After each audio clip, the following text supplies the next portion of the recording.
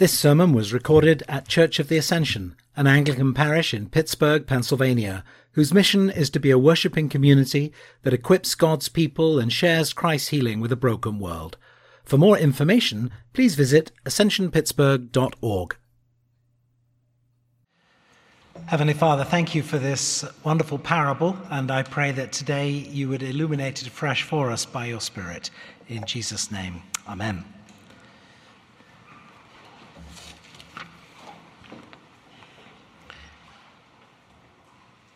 The parable of the prodigal son is among the best-known stories that Jesus told. It's a great story.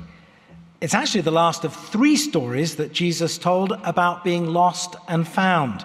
And before it in the scriptures, you'll find the story of the lost coin and the lost sheep. And as the very opening verse of that Luke chapter 15 tells us, these stories are told in response to the grumbling of the religious leaders who don't approve of the kind of company that Jesus was keeping. Now, all the tax collectors and sinners were coming near to listen to him, and the Pharisees and the scribes were grumbling and saying, "This fellow welcomes sinners and eats with them." The gospel that Jesus proclaimed was not what many people wanted or expected. Indeed, to many, it was offensive. Well, the younger son in today's parable was certainly prodigal. He wasted his father's inheritance, squandered his resources, and lived a wayward, reckless life apart from God. And yet, the message of the gospel is that God himself is also prodigal in a different way, in the sense of the extravagant, lavish, and completely over-the-top love that he shows. As Tim Keller in his book of the same name puts it, he is the prodigal God. Indeed, this is at the very heart of the Christian faith. The scandal of the gospel is the indiscriminate and extravagant nature of God's love.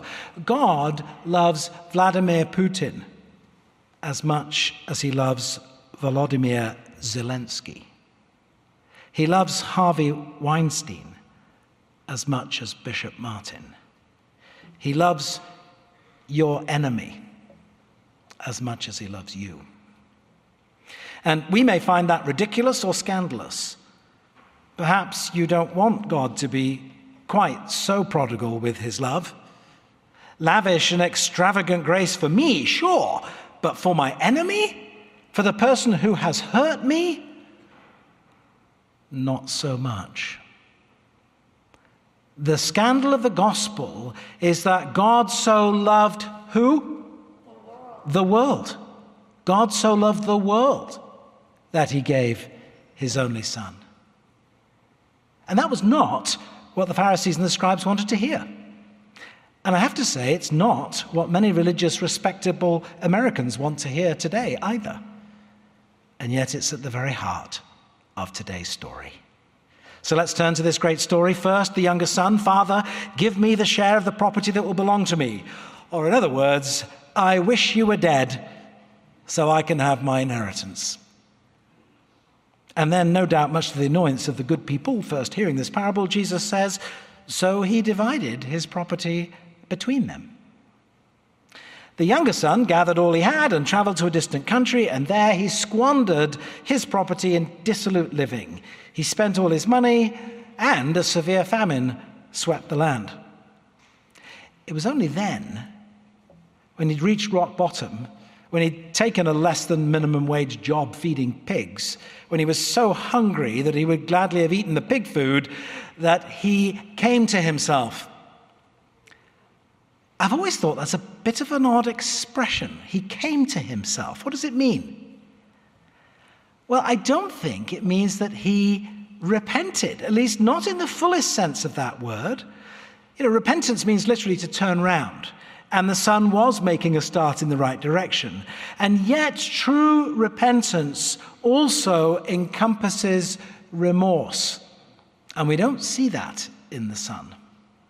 Ken Bailey, in his book, The Cross and the Prodigal, notes that some Arabic translations of this passage have translated, he came to himself as he got smart.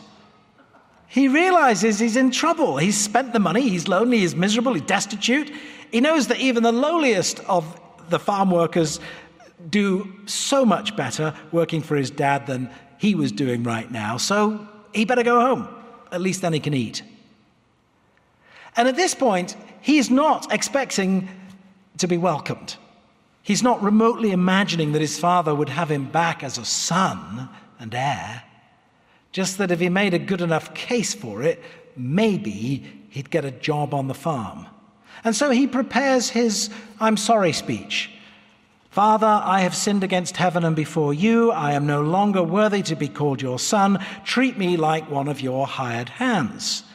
And Bailey writes, the prodigal does not yet see that the real issue is not a broken law, the money, but a broken relationship. He does not yet understand what he has done and what it really means. He's not faced the fact that he's broken his father's heart. And that's what I've done. I've broken God's heart. I break God's heart every time I forget him, every time I think I know best, every time I am selfish. Jesus then paints this surprising and shocking scene of the father. In the culture of that day, it would have been considered highly irregular, shall we say, and most undignified for a father to go running towards his son, especially a son that had so insulted him and taken advantage of him. But run he did, with arms outstretched. As Jesus tells this story, while he was still far off, his father saw him and was filled with compassion. He ran and put his arms around him and kissed him. Note, this happens before the son can even begin his rather lame speech. And when he does start into it, "Father, I have sinned against heaven and before you. I am no longer worthy," etc., etc. He doesn't get the chance to finish it before the father is organizing a party. The father says to his slaves, "Quickly, bring out a robe, the best one, put it on him. Put a ring on his finger and sandals on his feet, and get the fatted calf and kill it, and let us celebrate, let us eat. For this son of mine was dead and is alive again. He was lost and is found." And they began to celebrate. This picture of a wronged and sinned against father lavishing such love on his son gives us a glimpse of the greater prodigality of God's love for the world.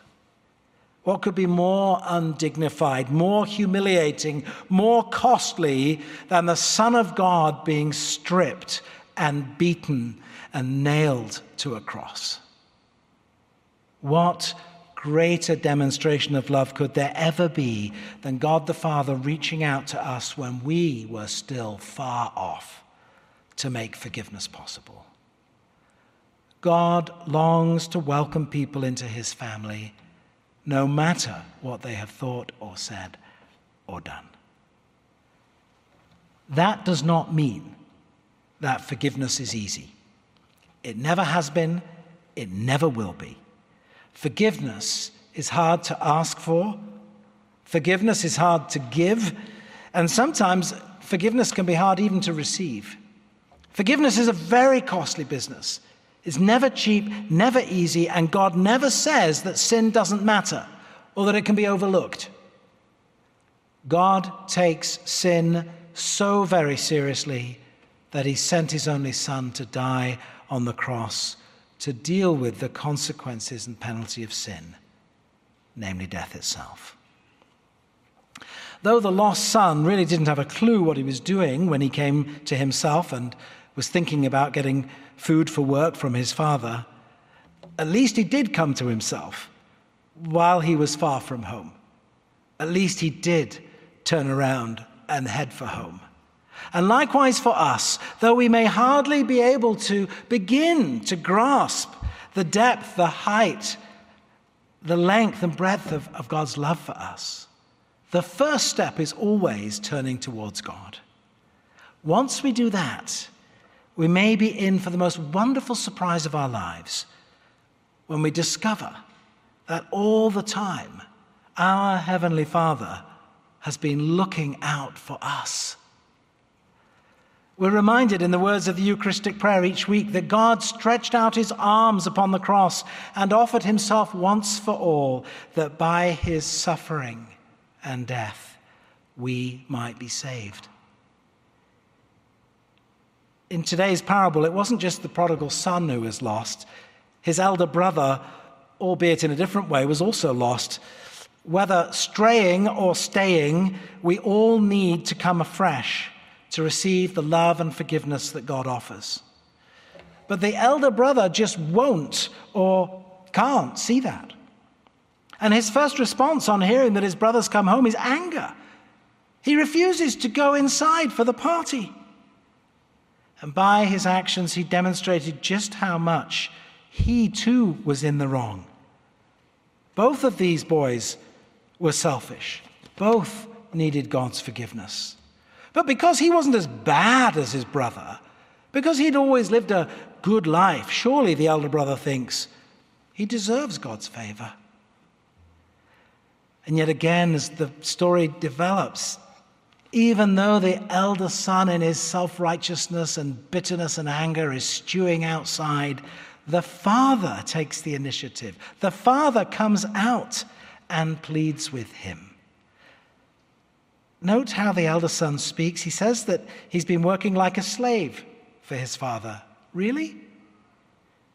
And that his father hasn't given him anything. Well, that's not true.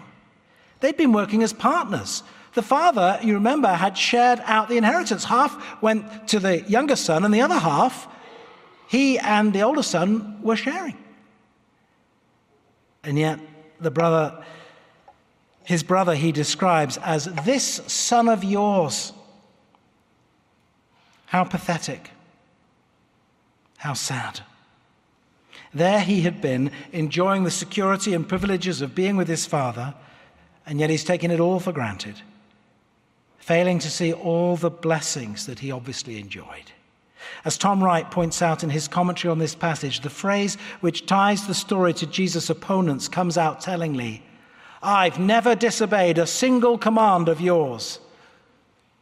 And that, of course, was the boast of the Pharisees. I think the saddest part of this story is that we're not told whether the elder brother was willing to be reconciled or not. We don't know whether he joined the party. But in offering us his forgiveness, God is willing to give each of us that which we don't deserve. I wonder, with whom do you identify in this story? I think at different times in my life I've identified with both brothers, and now as I'm a little bit older, even with the father to some degree. When I was a teenager, I had a lot of sympathy for the brothers. It seemed to me that preachers always gave the elder brother a bad rap, which didn't seem fair as he was the good one, and that's kind of how I felt I was. And I also used to think that it'd be great to be able to live the wild, extravagant life of the younger brother for a while. I'd fantasize about driving a red BMW convertible, having lots of money, lots of girlfriends. Wouldn't it be great? And to do whatever you're tempted to do whatever you like, have all the money to do it, and then have it all forgiven and be good for the rest of your life. And ideally, I thought the trick would be, naively, to do that just before the end of your life.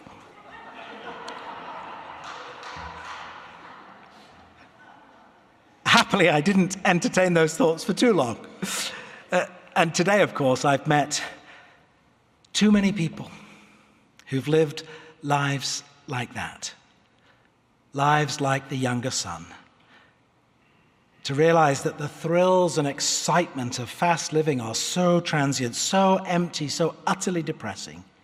Indeed, rule-free, self-centered living results in hurt, betrayal, loneliness, and disillusionment, if not prison or death. And if you don't believe me, just read People magazine. It's full of it. Actually, don't read People magazine. I've also been thinking a bit more this past week about the Father. And I've been challenged afresh by his extraordinary love. Elsewhere in Scripture, we encounter Jesus calling us to be compassionate as your Father is compassionate. Henri Nouwen, in his book, The Return of the Prodigal, writes, "Here is the God I want to believe in, a Father who from the beginning of creation has stretched out his arms in merciful blessing, never forcing himself on anyone, but always waiting, never letting his arms drop down in despair, but always hoping that his children will return so that he can speak words of love to them and let his tired arms rest on their shoulders. His only desire is to bless." And Nouwen identifies 3 ways to a compassionate spiritual fatherhood: grief, forgiveness, and generosity.